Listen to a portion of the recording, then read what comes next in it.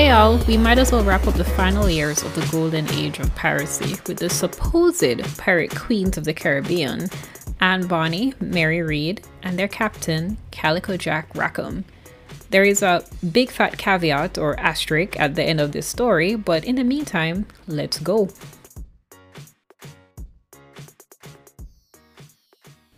Let's start with Anne Bonny in about 1718. She had been married for a few years to James Bonny, a man she had married against her father's wishes.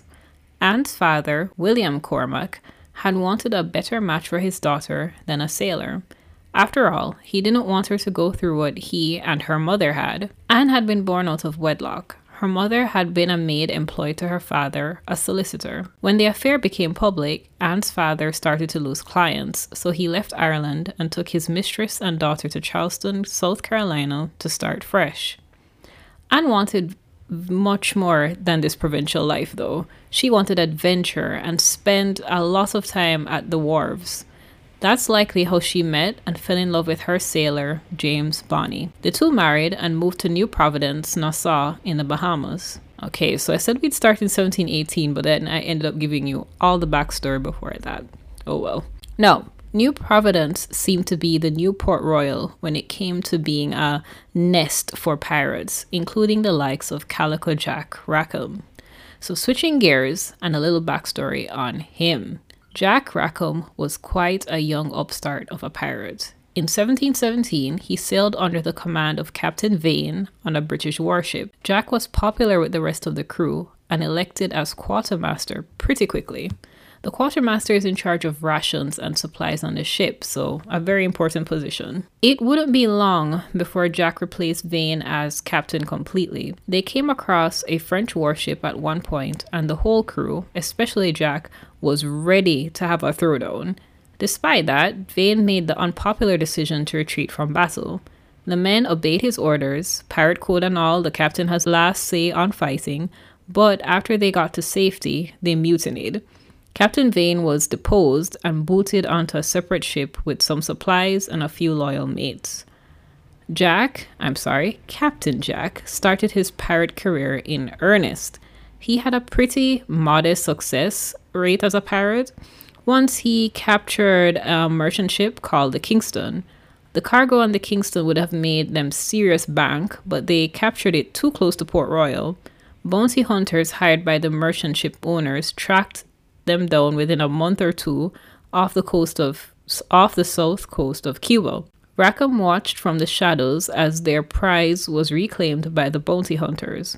Well, that was a bust. Still, he did have success with taking two other ships off the coast of Bermuda. Rackham went to Nassau to take advantage of the amnesty being offered to pirates by the new governor.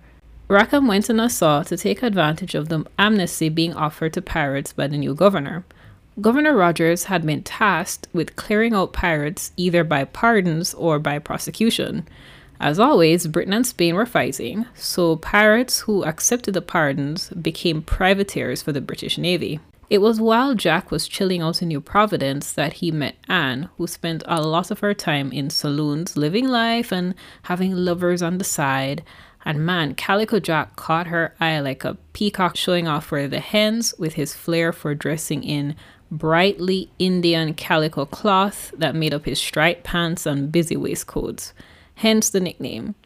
And Jack seems to have been enthralled with this spitfire of a woman and their shared hunger for adventure. James Bonny was not a fan of his wife having an affair. Jack offered to buy Anne from John for a large sum of money.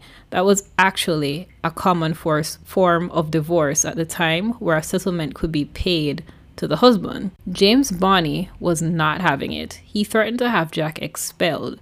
Governor Rogers got involved. Remember, John Bonny is working as his informant and sentenced Anne to be whipped for adultery. Before that happened, she and Jack made a quick escape in the night to safety and stole a ship while they were at it, breaking the pardon and the law. Okay, so now let's go to Mary Read's backstory, or final piece of the trio. Mary and Anne had quite a lot in common. Mary was also an illegitimate child. Her older half-brother had been born shortly after his father's death.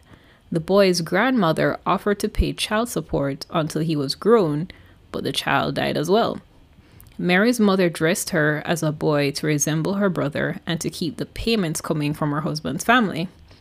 Even though the grandmother caught on pretty quickly to this trick and stopped the money, Mary continued to dress as a boy and was occasionally rented out as a servant, as you do with children. Mary did pretty well for herself as a boy. She worked on a British warship at age 13 before joining the infantry and cavalry in a multinational army employed by the Spanish crown.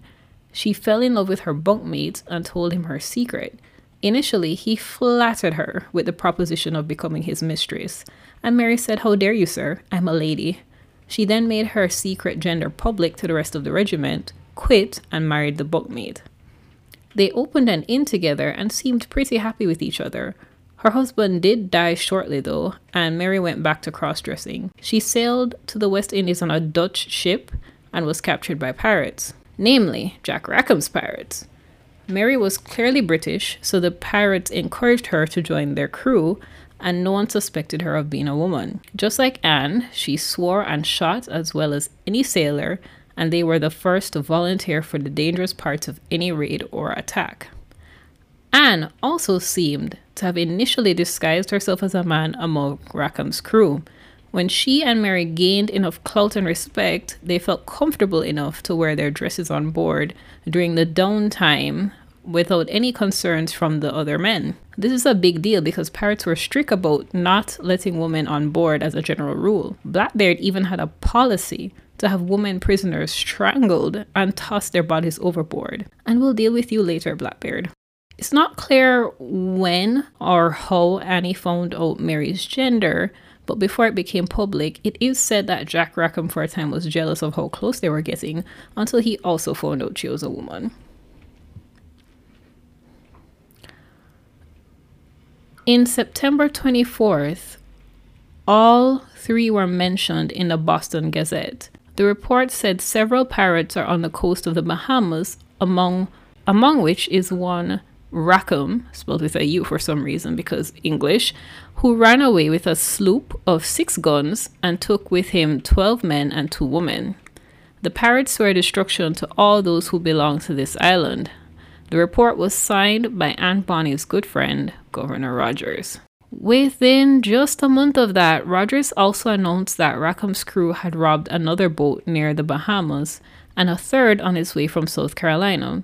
He identified 8 people, including Rackham, Bonny, and a second woman, Mary Read. Rogers proclaimed all were enemies of the Crown of Great Britain. The governor had enough of Rackham and his gang. Those last thefts in the summer and fall of 1720 would be their last small success. In a few months, a privateer, Captain Jonathan Barnett, no relation, came across their ship, which was anchored at Dry Harbor Bay, Jamaica. Most of the crew was drunk and tired. When Captain Barnett identified who he was dealing with, the showdown began. The more powerful warship disabled Jack Rackham's guns, and most of the men hid below deck, with Reed, Bonny, and only one other pirate trying to fend off their attackers. It said that Reed shouted down to her crewmates, "If there be a man among you, come up and fight." And when no one took her up on that, she shot into the cabin in disgust and killed one of them. Despite all the women's best efforts, they were overpowered and forced to surrender. The whole crew was sent to Spanish Town to await trial. The National Library of Jamaica still has a poster announcing their trial dates. The court sentenced Jack Rackham and most of his crew to hanging. For his final request, he was allowed to see Anne one last time on the morning of his execution. She didn't give him much comfort though, saying, "I'm saddened to see you in this state, but if you had fought like a man, you need not have hanged like a dog." Ouch.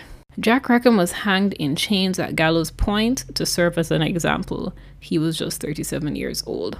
Anne and Mary's trials came 10 days later. Witnesses testified to their fierceness in battle and ruthlessness towards prisoners. They were also sentenced to death but were given a stay of execution when they both claimed to be pregnant, and those claims were verified. Mary Read died in prison, but what happened to Anne is inconclusive. There is speculation that her father managed to save her, but there's no conclusive proof. There isn't even conclusive proof that her father's name was actually William Cormac. Now, I hope you enjoyed this story as much as I did, because there's actually a huge problem with it. The issue with the early lives and careers of Anne, Mary, and Jack is that much of it came from a book called A General History of the Robberies and Murders of the Most Notorious Pirates. Oh, I love those long book titles, written in 1724. The book does include some verifiable facts, but it also has a ton of exaggerations, embellishments, mythology, even politics mixed in that influenced the views of pirates for hundreds of years. We don't know for sure if she was born in Ireland, then carried to Charleston by parents who had been shunned from the community for their illicit affair. We don't know that Anne defied her father to marry John Bonny, then defied John Bonny, and the governor turned off with Jack Rackham. The cross-dressing and single-handedly fighting against her captors, nope, not verified either. Same issue with Mary's early life, and Jack Rackham might not have even been known as Calico Jack. Even the identity of the author of that book is up for debate. For a long time, it was cited to be written by Daniel Defoe, the guy who wrote Robinson Crusoe, under a pen name, but that is also highly doubtful. There were just a lot of additions to the tale to guss it up, and a lot of historians reference this book, and then other historians reference them. So it's only fairly recently that it looks like the experts are trying to correct these misconceptions and rectify the mistake of playing historical telephone. Now, I'm just a hobby historian. I'm not really a historian at all, so I'm no expert myself, but I'm just telling you what I read. We do know some things for sure from other sources independent of that best-selling book, which was written just as much for entertainment as for historical use.